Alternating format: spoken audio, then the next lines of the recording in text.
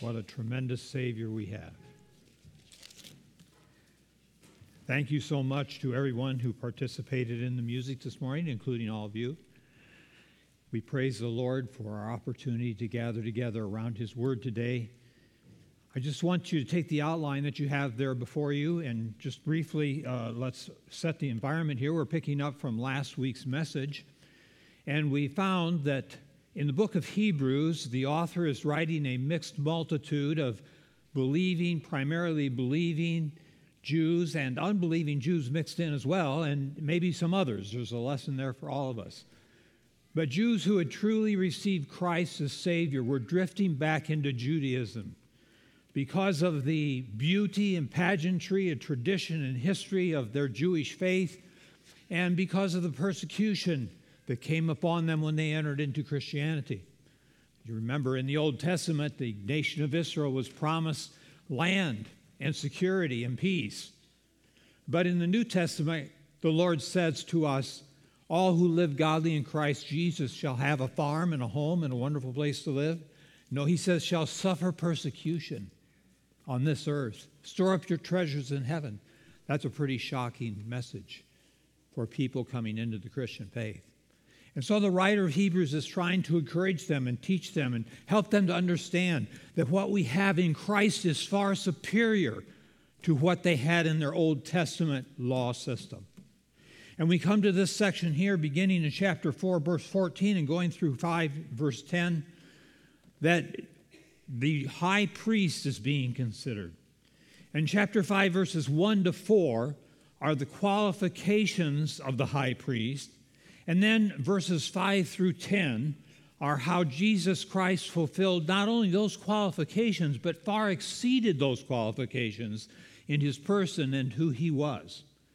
The interesting thing here, and the way it's designed, is that we don't have a direct correspondence. In other words, the first verse of chapter 5 and the fifth verse begins the explanation of Christ. They don't like, you got to do a little homework here. You got to get into verses 5 through 10 and kind of say, well, how does this fit together with 1 through 4? And that's what we're going to do as we go through these qualifications and how Christ far exceeded the qualifications of the high priest. As we do that, let's just pause for a moment and ask for God's blessing and strength. Father in heaven, we thank you so much for this opportunity to preach your word. I thank you this morning for raising me up and giving me strength and health to preach. I pray, Father, that you would sustain me. I pray, Father, that you would help us all to look to you, and your dear Spirit would convict us, would encourage us, would work in our hearts in the individual work you're doing in each life here today, Lord. Each life, every person is so significant in your plan and has a part to play, to work out through the leadership of Jesus Christ, the sovereignty of the Father, and the leading and empowering of the Holy Spirit. So help this message to point us to Christ, to teach us through your word what you have for us and how we should behave ourselves and live in this world and this life.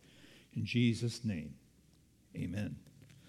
So as you take your outline and turn to page 2, you will find on page 2 the point at which we're starting. If you look down the page a little bit, it says, by being an intercessor who was a God-man. That's where we're at in our outline. And so, as we continue to look on, we're seeing that these different qualifications are all met by the Lord Jesus Christ. But he's really more than that. He is one who is not only the high priest, but he is the intercessor. He is the high priest who is the God-man. No high priest of the Old Testament could ever claim any such thing, or he would be apostate. But now we have a high priest who not only is in heaven at the right hand of the Father, but who is indeed God and man. That leaves us with a tremendous blessing and opportunity. Having in the seat of authority, making intercession for us, one who is our brother, one who walked on this earth and experienced what we experienced, who faced the trials and the temptations and the problems that we face and dealt with them successfully. And then having seen the debauchery of our sin, the heinousness of our lifestyles as we lived without God, In spite of that, while we were yet sinners in that sense, he died and made us white as snow. What a tremendous gift. He is the God-man who offered himself up for us all. The word there used for offered up is only used in Hebrews about 16 times and always refers to a priestly act. So as he offered up prayers and supplications, it's talking about prayers and supplications that have to do with his intercession for us, as well as his offering himself up as the substitutionary death for our sins. He prayed, he looked to God, and he interceded with prayers. He interceded with supplications, and he prayed offering himself unto God. Hebrews chapter 9, verse 14, which we'll come to some days from now, says this, "How much more shall the blood of Christ, who through the eternal Spirit offered himself without spot to God, purge your conscience from dead works to serve the living God." It's a tremendous motivation to us to know that our God became man and gave his life for all of us. Not just a God who remains in heaven in the glories and beauties of all that's there and rules from there and makes demands of us and makes petitions and asks things of us, but one who came down and lived among us, lived our lives voluntarily, and then went back to heaven having had that experience and now intercedes at the right hand of God the Father. Did you know that this morning and all through this past week and the weeks before, that Jesus is praying for each one of you? I appreciated Bob's comments this morning in Bible Hour about John chapter 17, and I'd like you to turn there to John chapter 17, beginning in verse 14. This is Christ's high priestly prayer. This is the prayer he prayed in Gethsemane as he prepared to take the punishment of the cross in order to accomplish our salvation. And it says there in John chapter 17, verse 14, Jesus speaking to his Father, "I have given them thy word, and the world hath hated them, because they are not of the world, even as I am not of the world." That's something to think about. We get pretty comfortable down here. We have comfortable homes, friends, comfortable lifestyle. But we need to keep reminding ourselves that this is not our home. This is not our home. We're going to be translated out of this place one of these days, either by the rapture or death, and we're going to go to another place that is going to be our home.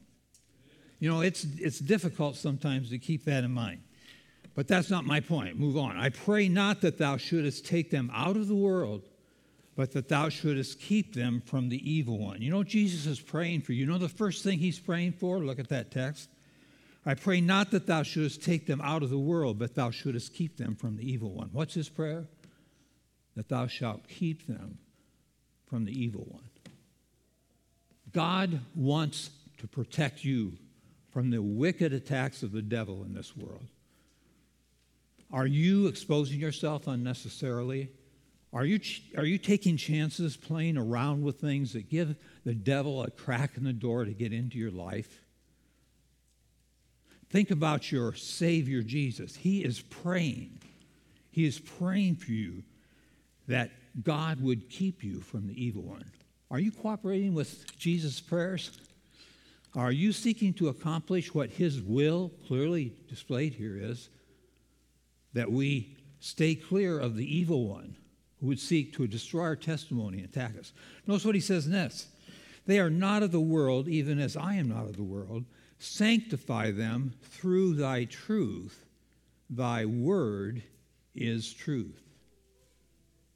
Are you searching out the word of God for the truth that is there for you in what you do this coming week, in vocational decisions you make, in everyday family decisions you make, in your relationships with people? Is it based on the truth of God's word? It's been one of my favorite phrases in all the scriptures. this phrase, thy word is truth. Thy word is truth. And then verse 18, as thou hast sent me into the world, even so have I also sent them into the world. Now, that doesn't mean just to go on a tourist trip. That means to go into the world and share the good news of Jesus Christ's death for everyone in the world. The opportunity at Harrison Elementary School this Tuesday is a wonderful fulfillment of that, in that we're going into the world, a section of the community that we would have virtually no other way of getting into, with some who are unchurched but very sympathetic to the cause of Christ, others that may be saved, and others that are there that don't even know who Jesus is. We are to go into the world. I just wonder, are we fulfilling Jesus' desire that we be a witness to the world? 3 things Jesus is praying for us: to keep us from the evil one, to search the truth of God's word, and to fulfill Jesus' desire that we be a witness to the world. Could we just pause for a moment and just ask the Lord to make us conscious of his clear will for us in this prayer, and that we might be cooperating and seeking his face and seeing these things accomplished in our lives? Let's pray. Father in heaven, we are so grateful to have revealed to us in John chapter 17 this very personal and private prayer between you and your Father. We pray, Lord, as we see you expressed on our behalf in that prayer, these desires, that we would pursue them with the might with which you prayed them, that we would pursue them with the determination and the willingness to make the sacrifice that's necessary, as you did there in the garden when you prayed these things for us, being full aware that you were about to pay the price for what would make these things possible in our lives. Lord, help us to guard ourselves from the evil one, to put on the whole armor of God. Help us to search the word and understand its truth. And help us to be excited about the truths that we find there and carry them to the world. Oh Lord, convict us concerning the prayer of our intercessor who sits at the right hand of the Father right now, praying these things for us. We pray in his name. Amen. But Jesus is superior in his humanity also because he experienced the full blow of man's sin.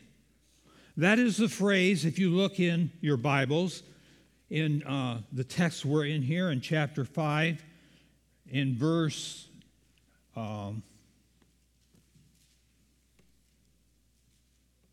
it's over in chapter 5, verse 7. Verse 7. Chapter 5, verse 7. He prayed with strong crying and tears. Strong crying and tears. You know, it's only 3 times in the Bible that we read about Jesus crying. Can any of you think of what those 3 times are? Who, give me one. Yes. Yes. Loudly. Okay, when he was going to die in Gethsemane, that was one time. Hannah? At the death of Lazarus, okay, that was the 2nd time. And when was the 3rd time?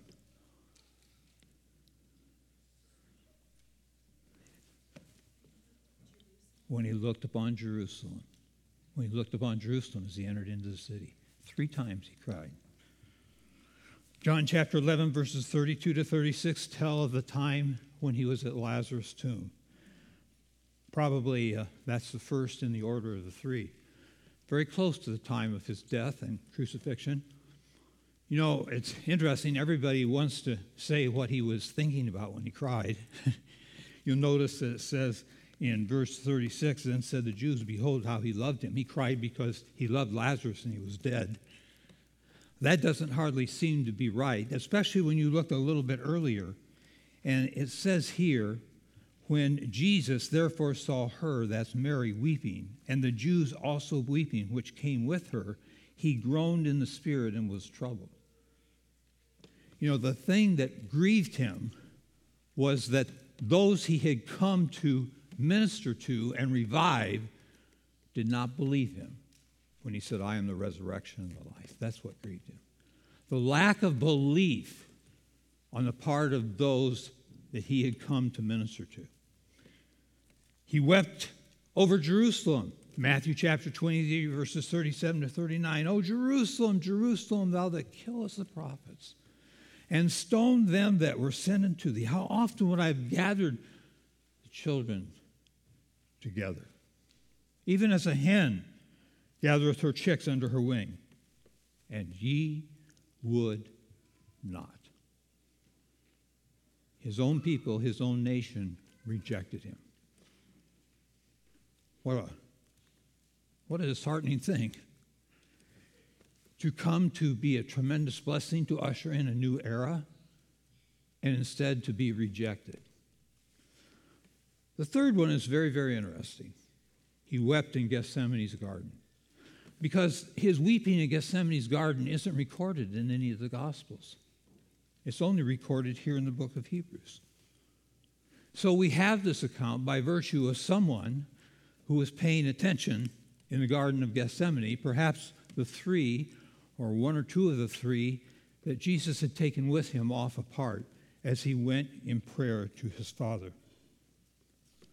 Hebrews chapter 5, verse 7 says, who in the days of his flesh, when he had offered up prayers and supplications with strong crying and tears unto him that was able to save him from death, and was heard in that he feared. He offered up prayers and supplications with strong crying. Strong crying.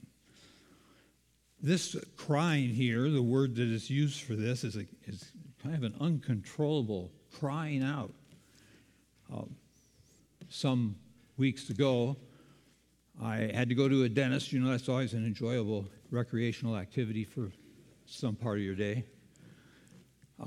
They're getting pretty good, though. Their needles are sharp, so they don't hurt too much, and they numb it pretty good, so you really don't feel a whole lot. You can almost fall asleep in the chair sometimes, and I have. But he worked on me for about an hour, and I laid in that chair, and I was comfortable, and I thought everything was fine. But when I got out of the chair, I had a splitting pain in my side and could hardly get home. It was so bad, it wasn't constant. It would come and go. It was a cramp of some kind, I think. And when that would hit me, I would cry out involuntarily because of the severity. That's what this picture is here. Crying out involuntarily just with the pressure that was bearing down on him. The rabbis had a saying that there are three kinds of prayer, each loftier than the preceding. There's prayer, there's crying, and then there's tears. And tears overcome all things. As they would say, there is no door through which tears do not pass. The God-man was no stoic, unmoved by the fearful experiences through which he passed. No, he suffered acutely, not only in body, but in his soul too.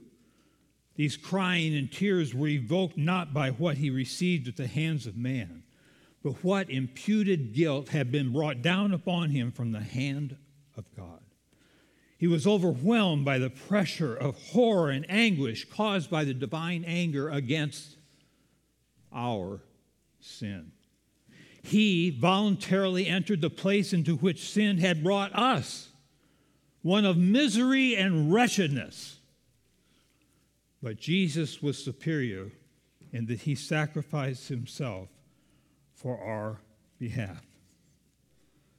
He was one who never gave up, but he is one who died on our behalf. No heart hath or can conceive the terribleness of that conflict through which our blessed substitute passed. The men sang this morning about making us white as snow. That song has a presumption in it. The white as snow, it has to do with new fallen snow. Have you ever looked at the snow during the springtime when it's melting and that white layer is off the top, and as it melts deeper and deeper, gets closer to the ground, the dirt and the gravel and all the stuff that's in it begins to show up, and it looks very, very ugly. very, very ugly. That's the way we looked. Have you ever tried to take and get some clean snow out of that gravel, dirt-filled snow? You can't do it without melting the snow and destroying it. That's what could have happened to us if God would purge us through the fires of hell. But no, he came down and purged us of our sin and made us white as new fallen fresh snow. Do you really understand? Do we really understand how serious our sin is against God? Do we really comprehend how much our sin grieves God? Have you stopped to think what Christ went through to pay the penalty for our sin or your sin? Have you thanked him lately for bearing your sin? I'd like you to take your hymnals and turn to number 133. Lincoln's going to come and we're going to sing a couple of verses of Wounded for Me as we meditate, and perhaps you'll choose to pray during this time to thank God, the Lord Jesus, for what he did for us. 133. Stand as we sing number 133.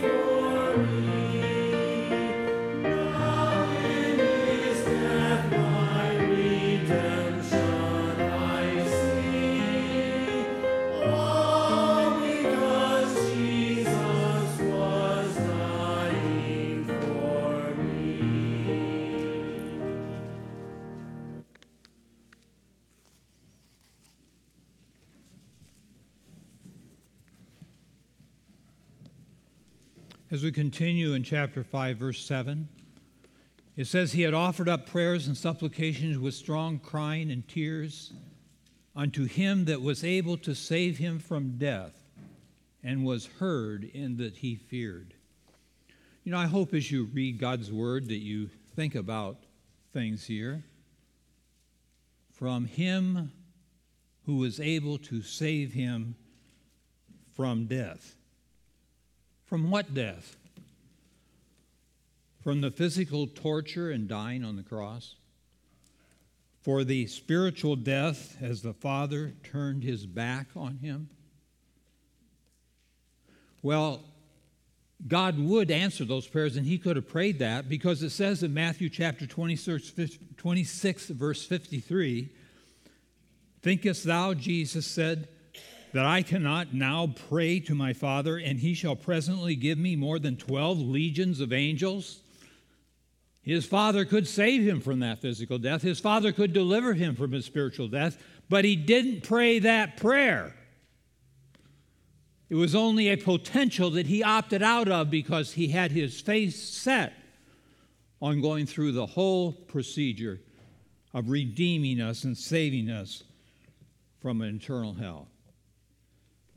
It's interesting, though, because when you read this verse a little closer, able to save him from death, and was heard in that he feared. Whatever he prayed there about able to save him from death says God heard it. God heard it. He evidently answered it. What might it be?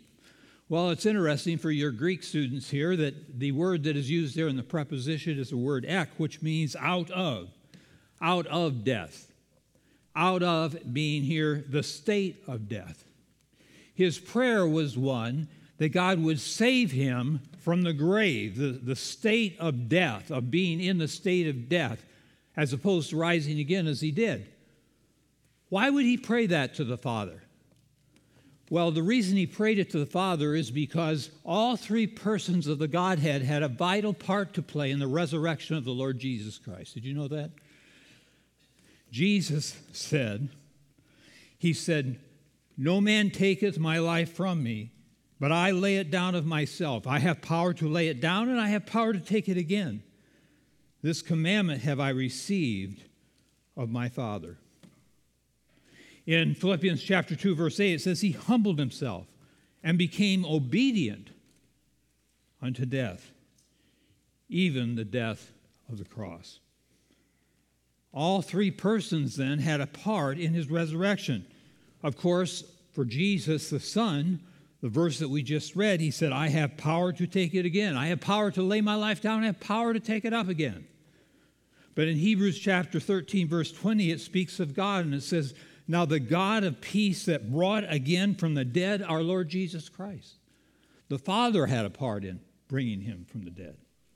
And then the Holy Spirit in another text, 1 Peter chapter 3, verse 18.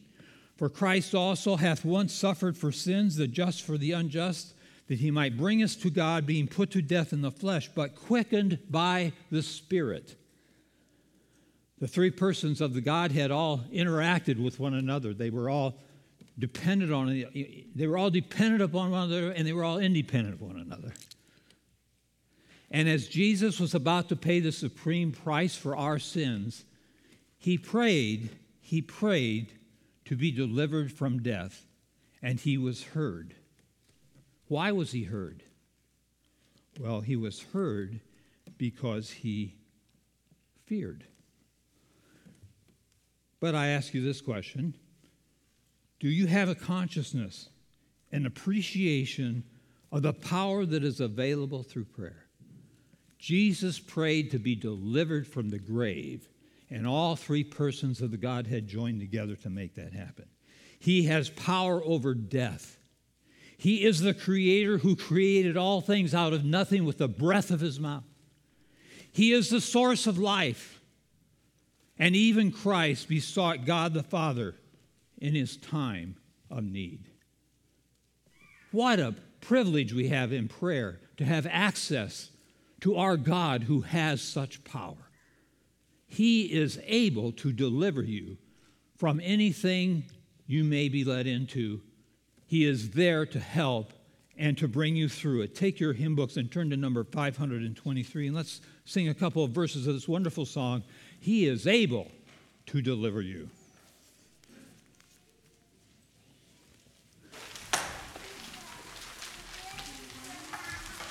Stand us to sing number 523. He's able to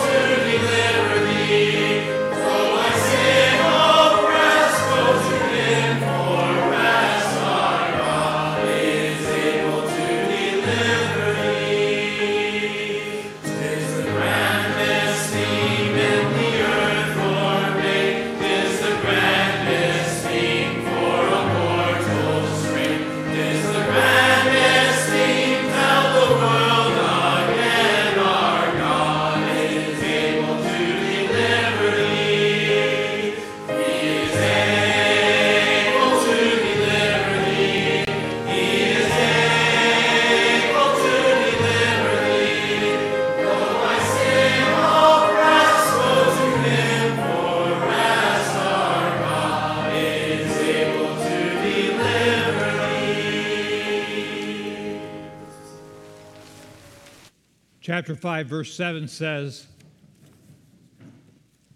"And was heard." God answered his prayer in that he feared. What did he fear? What did he fear? Well, we might think he feared the torture of the crucifixion sequence. Certainly that'd be something that would be fearful. He feared perhaps bearing the sins of all mankind. He could have feared perhaps the turning away of the Father from him. But none of those things seem to fit when we look at the text and it says, able to save him from death, and was heard in that he feared. He was heard because he had a reverential trust of God. Jesus learned from all the experience of life through which he passed because he met them with all reverence. We can only hear that voice of God when we accept what comes to us in reverence. If we accept it with resentment, then the rebellious cries of our heart make us deaf to the voice of God. I want you to think back for a moment into the last time, or perhaps some time, maybe not the last exact time, but sometime you've had just tremendous stress, tremendous trauma, tremendous challenge in your Christian life, in your life in general. How did you handle that stress, that challenge? In your greatest time of need, when it seems your soul has reached its breaking point, do you ignore God? Blame God? Rebel against God? Or do you look to God and trust him for the outcome? He was heard in that he feared. I think it's a wonderful, amazing thing that in the relationships between the persons of the Godhead, we have an example that we should follow in our relationship with God. God the Son, who subordinated himself to the Father in function, but not in equality, in order to carry out the plan of salvation for us, he prayed to his Father with fear, an awesome respect that he had for his Father as one of the other persons of the Godhead. We think of them as equals, and they are equals, but we don't think of how they interact with one. He had genuine worshipful feeling toward his Father. And in that sense, he was a model to us of the kind of attitudes we should have. Look at this verse again. Chapter 5, verse 7. Able to save him from death, and was heard in that he feared. Now look at verse 8. Though he were a son, yet learned he obedience by the things which he suffered. He feared, and his reaction was he obeyed. I thought, that's interesting. That sounds like a song I've heard. What is the song that talks about him fearing and then obeying? Huh? Come on. Trust and obey. Trust and obey. We got to sing it. Turn to number 144. Stand with Lincoln as you sing Trust and Obey. That's what he did. It says that he feared and then he obeyed. 414, Trust and Obey with 414.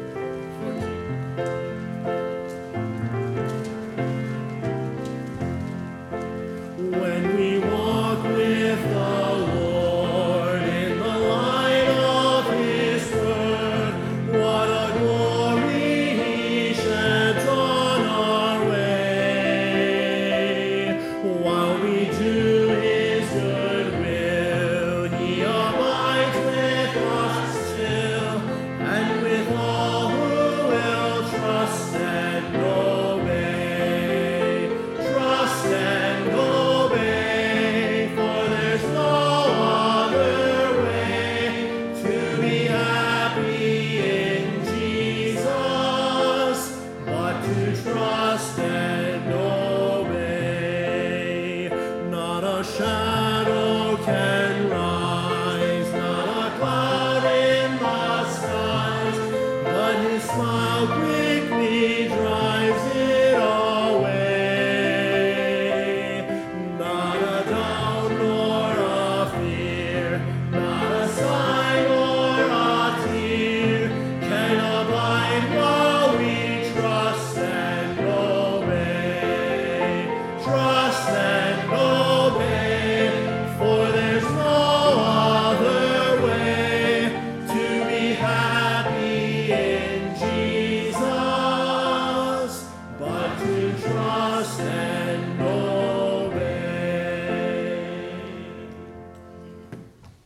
seated. Take your outline and look back to the first page. We said that there are 5 qualifications for the high priest. Number 1, he must be from the human race and be a man who serves other men. We're through that point, believe it or not. And we came with 3 observations. Jesus is superior in his humanity and manhood by what he had given up and what he had taken on. He gave up the glories of heaven and took on the redemption of men and from all their sin. He is superior in his humanity by being an intercessor who was a God-man who intercedes in heaven for us just now. And he was superior in his humanity and manhood by experiencing the full blow of man's sin. Now we look to number 2, which you turn your outline again into the second or third page there. You should find in number 2, he must be ordained. Still in verse 1, it says in Hebrews 5:1a, for every high priest taken from among men is ordained for men in things pertaining to God. Now we considered the part every high priest taken from among men, but I want you to notice the statement here, is ordained, is ordained. The high priest must be ordained. The word ordained means to assign to someone a position of authority over others. And the high priest had that position. He essentially run the priestly temple end of the theocracy of Israel. We had the king who was the regal administrator. We have the priest who is the religious administrator. And we have the prophet who's kind of the one that keeps the other 2 honest and confronts them when they turn away. But he had to be ordained. A priest is appointed on man's behalf to deal with the things concerning God. If you've ever been to a pastor's ordination, you know that when they finally come down after everybody's made their speeches and they sang all their songs and all these different things, a group of men come up and lay their hands on the pastor, the candidate, the ones being ordained. And they are men who have been in the ministry for many, many years and many times, who have been given authority as pastors. And they lay their hands on this young man and they vesture on him to continue the work of the ministry. They commission him. They ordain him that he might be a leader in carrying on the work of the ministry. But Jesus is superior in his ordination. Jesus is superior in his ordination because his ordination glorified him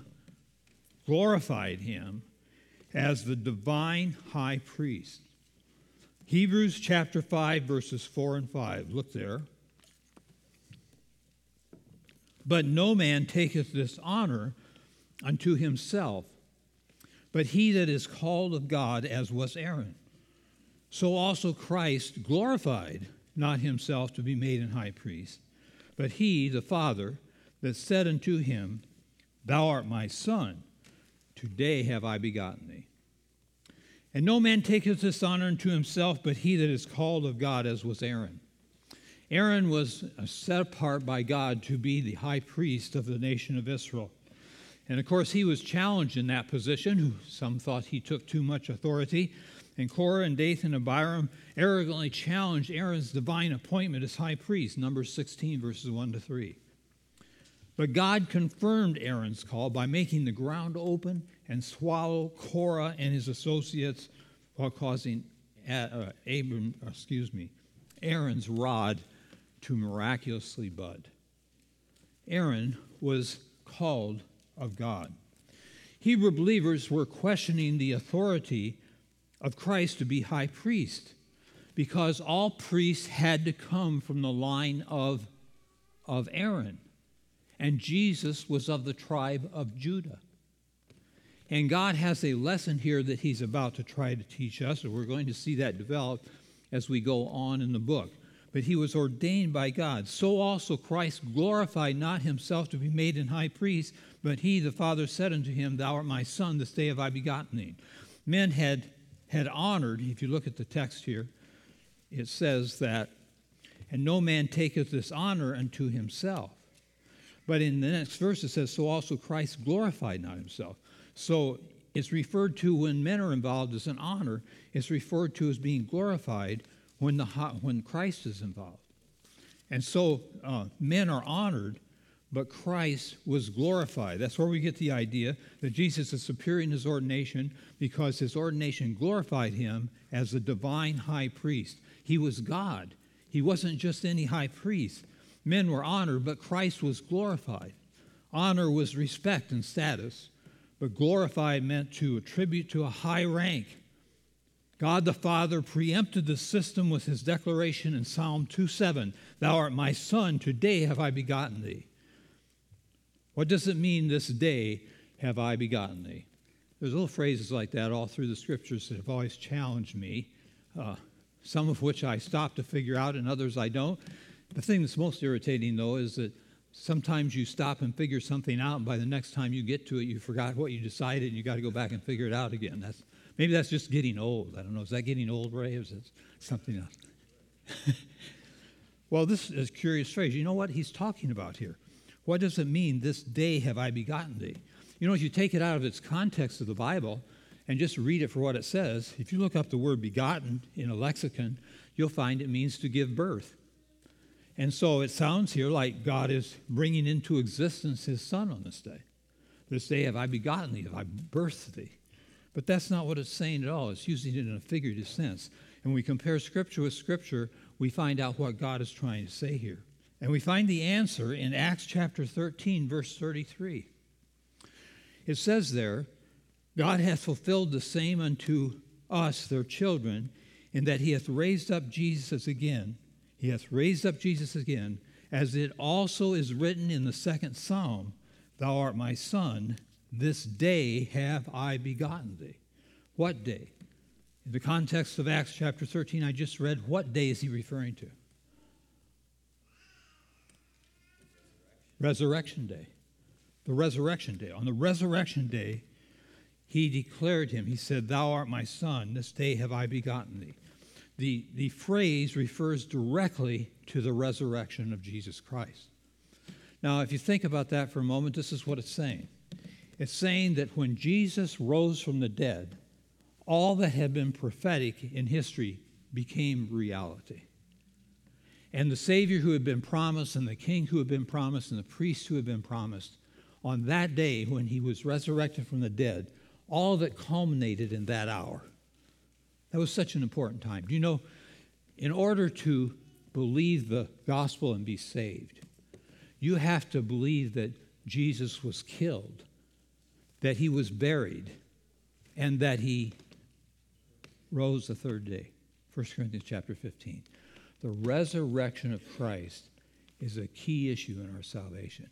It was a significant day in God's plan. It was a culmination of centuries of God's typology and working with his people to teach them of his purposes in the person of the Lord Jesus Christ.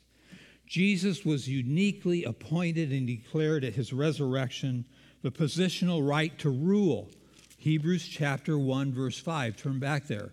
"For unto which of the angels said he at any time," chapter 1, verse 5 of Hebrews, "Thou art my son, this day have I begotten thee. And again I will be to him a father, and he shall be to me a son. This day have I begotten thee." It spoke of his power there. It speaks of his priesthood here. He is uniquely appointed and declared at his resurrection the positional right to rule as the Son. Remember, at the time of the Great Commission, God says, "All authority is given unto me in heaven and in earth," Jesus said as he spoke before his ascension. Appointed the right to rule as the Son, and now to be high priest as the Son. The same was never and could never be said of Aaron, who was only a human high priest. Jesus is superior. Jesus is superior in that his ordination glorified him as the divine, that means God, high priest. A divine has kind of lost its meaning over the years, but divine means one who is God. Something has to do with God. So he was glorified and became divine, the divine high priest. Jesus is superior in his ordination because his ordination establishes him both priest and king. Hebrews chapter 5, verse 6. As he says also in another place, "Thou art a priest forever after the order of Melchizedek." Now, that other place is Psalm 110, verse 4, where it says, "The Lord hath sworn and will not repent. Thou art a priest forever after the order of Melchizedek." And when we look at Genesis chapter 14, 18, we find a little bit about Melchizedek, which we'll learn a lot more later. And Melchizedek, king of Salem, he was a king. Salem was Jerusalem, another name for Jerusalem in those days before it was taken over and established as Jerusalem. And Melchizedek, king of Salem, brought forth bread and wine, and he was the priest of the Most High God. He was king and priest. And this was not typical because the king and priests were always kept as separate. Just like our government is divided into 3 different groups that are kept separate.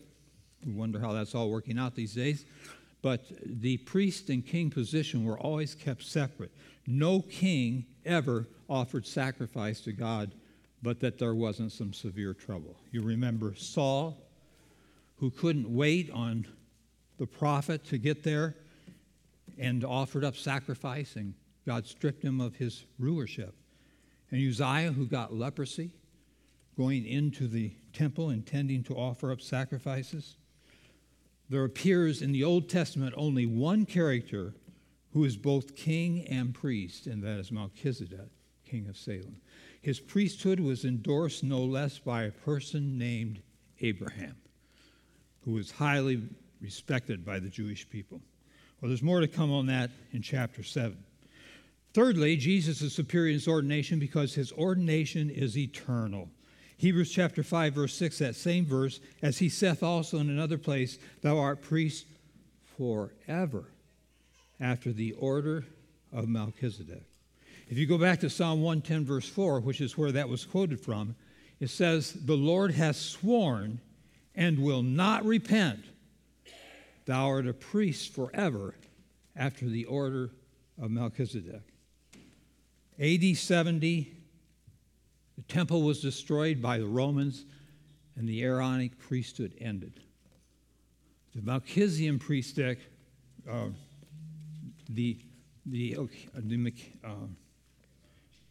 Melchizedek priesthood will never end. It is an eternal priesthood. Thou art a priest forever after the order of Melchizedek. Well, Jesus is superior in his humanity and manhood. Jesus is superior in his ordination. That's important to us because that's where our security comes from. Everybody in the country is talking about security these days. They're talking about security at our borders. They're talking about security by putting fences up around their homes. They have private communities that you can't just go in and out of freely. We have alarm systems in our home that let us know if somebody is in there that isn't supposed to be there. Always thinking about security. But I'll tell you the most important security. The most important security is your eternal security. And your eternal security was not guaranteed under the human priesthood of the Old Testament. It is guaranteed under the high priest Christ, who was ordained after the order of Melchizedek forever. His ordination is eternal. What does that mean? Well, Revelation 22, verses 3 and 4 tell us about the eternal state. And it says this, "And there shall be no more curse." That's something to think about a long time. That has very far-reaching implications, that statement. "But the throne of God and of the Lamb shall be in it, and his servants shall serve him. And they shall see his face, and his name shall be in their foreheads." And that is guaranteed to you as a believer in Christ forever. Because Christ, of the order of Melchizedek, is the priest, the high priest in heaven forever. Could we just stop and offer a prayer of praise to God for the security that we have in him? We may be unsecure on this earth and not know what another day brings in terms of our security, but we know we're secure eternally in Christ. Father in heaven, thank you so much for this security we have because Jesus came down and partook of humankind and paid the price and became our high priest in heaven forever. And so, Lord, as we look to you and we look to the future, we know there are uncertainties in this life, things overpitched. Despite our care or attention, we may not have control. But we know, Lord, that you hold us in your hand, and no man can take us out of your hand. We will spend eternity with you. Number 3, he must offer up both gifts and sacrifices for sins. He is one who offered himself as a sacrifice for men. Hebrews 5, 8, and 9. Though he were a son, yet learned he obedience by things which he suffered. And being made perfect, he became the author of eternal salvation unto all them that obey him. Let me just make a couple of comments here, and then we'll bring the message to a conclusion. There's another Greek lesson here. Though he were a son. That means there's no article there. It doesn't say when he was the son. In fact, it doesn't say when he was a son. There's no definite article there. So it's a matter of interpretation. And in the language, when the article is missing like that, it would read like this, and he was son. Now, you say that doesn't sound like good English, and he was son. Well, if you think about it a minute, that emphasizes the quality of who he was. And that's the emphasis here. Though he were a son, though he were son, which is another way of saying, though he were God, though he were God, though he were God, he offered up himself. Yet learned he by obedience the things which he suffered. And being made perfect or complete for the purpose for which he was brought, he became the author of eternal salvation to all them that obey him. Well, we're going to skip to the end here, and there's some other points there that you can look at. But I'd like to just leave you with these thoughts. Jesus was superior both in the earthly qualifications and in his heavenly qualifications to the earthly high priest of the Old Testament. Jesus is superior in his humanity and manhood. Jesus is superior in his ordination. Jesus' offering of gifts and sacrifices is infinitely more valuable than those of the Aaronic priesthood. Jesus is compassionate in a superior way. Jesus was called in a superior way. He was trying to communicate to the Jews once again that the high priest we have in heaven is far above the high priest that Israel had known in history. He was just a shadow. He was just a representative picture, and he could never fully represent what all God would be as our high priest. We have a lot of fun exchanging pictures and videos and so forth among our family in our little West Coast Circuit texting group. And one of the cutest little videos that came a few weeks ago, and little Nora, who's with Lawrence, his little girl, in Washington, D.C., was playing in their front room, and they have a big windowed wall in the front room that the sun comes in. It's a very bright wall. And the light that was coming in from the outside was cast upon little Nora, and her shadow appeared on the wall. And she turned and noticed that shadow, and she walked up to the shadow, and ever so tenderly and gently, she kissed her shadow. But it was just a shadow, just an outline. That's all. My wife's mom has in their bedroom, they don't do this much anymore, a silhouette framed of her children. I don't know if she's got one of Rebecca. What others does she have? She have your other sibling? I'm not sure she has or not. I think there's one of Rebecca there, as I recall. No, not you. Who's there, Debbie? That gal way in the back there. She's in there. Well, it's an outline, and you know for sure who it is, but it doesn't really tell you a whole lot. It doesn't tell you how much fun you can have listening to her jokes. It just shows the silhouette there. And that's the way the Old Testament priest was. He was just a partial representation of the real high priest, which was the Lord Jesus Christ. He is the superior high priest. And as we close, I bring your attention back to Hebrews chapter 4, verses 14 to 16. It says there, seeing then that we have a great high priest that has passed into the heavens, Jesus, the Son of God, let us hold fast our profession. Those Jews, you Jews who are looking back to the old system, hey, remember your profession. Remember who it is that is now your high priest. He's far greater than the temple system with all its earthly glory, which is here physically, and he is gone and not visible. But nevertheless, he is far greater than any of the earthly sins. Let's hold fast our profession.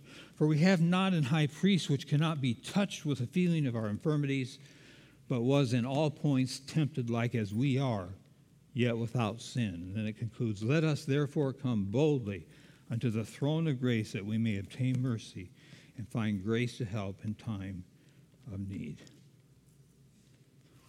As a close of service, I ran across a little slogan that kind of pricked my analytical thinking mind. It goes something like that. Yesterday is history, tomorrow is a mystery, and I know only this moment is mine. Now, that's written by some would-be philosopher, and it's not really completely true. Yesterday is history. The idea of the song it's in is that you can't do anything about the past. The past is gone, forget it. You can't do. That's not really true. You know what you can do about the past? You can take those things where you failed God and you can ask him to forgive you. You can repent about the past. You can go back and make restitution to people about the past. And you can actually turn past events which are over into something very meaningful by how you handle those past events. You give glory to God for those past events. So, in a sense, it's not like it's of no value, but yes, nonetheless, there's a limitation to what you can do about what happened in your life yesterday. Yesterday, in a sense, is history. Tomorrow is a mystery. Well, if you're a believer in Jesus Christ, there's a lot of mysteries about the future, but this thing is sure. You're going to be in heaven with Jesus Christ. It's not a total mystery. It's not a total mystery. We know where we're going, and we know how we're going to get there. And so there are certain things, though, that about the coming world is a mystery. My cousin's class, they ask good questions sometimes, and sometimes they ask questions, they seem to be able to zero in quite quickly on the things that are still a mystery. And I don't really have an answer for. There are a lot of things in the future that are a mystery, but yet we do know what God's plan for us in the future is when we make him our Savior. And by the way, if you don't make him your Savior, you can also know what his plan is. He's made it very clear that you will have to pay for your own sins. So yesterday is history. Tomorrow is a mystery. In a certain sense it is. And I know only this moment is mine. This moment right now. This moment. It's not history. It's not future. It's right here, right now. You can do something significant right now. You have control of this moment. In a little bit, it'll be gone. And we'll be downstairs eating and other things, and events of the day will come along. But right now, this moment, you can do something significant that God wants you to do. Would you bow your heads and close your eyes for just a moment? As we've gone through these texts, we've had many, many, many different occasions here to talk about applications of various aspects of the text. We talked about fathers being high priests to their children before their children are old enough to get to know God, how they know God by virtue of how their mother and father, especially the father, act. We talked about how much Christ gave up, and we're challenged about how much we are willing to give up and how willing we are to take on something beyond our comfort zone, like Jesus did. We may not be recognizing how serious sin is and be dabbling right around the corner from sin or in the midst of a crowd of sin. Compassion, we talked about compassion. We didn't get to that section, but in compassion, in the mind of the Greek, it was a balance between two extremes, a balance in our feeling towards people, a sympathy that was real, but that was life-changing in the way it was expressed to those around us. We talked about security and how our security is in Christ. We talked about repenting. We talked about confessing sin. I ask you in these moments of meditation as we close to remember this moment is yours. God surely has spoken to some of you about some of these things in your life. And you need to make a decision. We get into preaching and away from teaching when we don't just give you information, but we say, hey, this information demands from you a decision. And that's the case today. It demands you to make a decision about whether you're going to trust Christ if you're not already done so. It demands you to make a decision about all these different matters that we've mentioned. And you're all different, and they may be different for each one of you. But God calls us to make decisions that commit us to his way. Maybe a decision to recognize and treat the Bible as the truth it really is. Whatever it is, would you stand with me just now? And would you go with me to the throne of grace where Jesus sits at the right hand of the Father? If you would stand, please. As we pray and ask him to impress upon each one of us what he would do in our lives today, each life. Father in heaven, thank you for all these different instructions we've received as we've gone through these texts that have to do with the high priesthood of our Savior, Jesus Christ. God the Son, the God-man at the right hand of the Father making intercession for us. Lord, may his intercession not be in vain, but as he prays for us this moment while his word has been declared, his Spirit is here, Lord, may he speak to each one. May each one search out their heart and see what it is God wants for them in regard to these things we've learned from your word. Lord, bring us forth. Help us to humble ourselves and turn to you. In Jesus' name.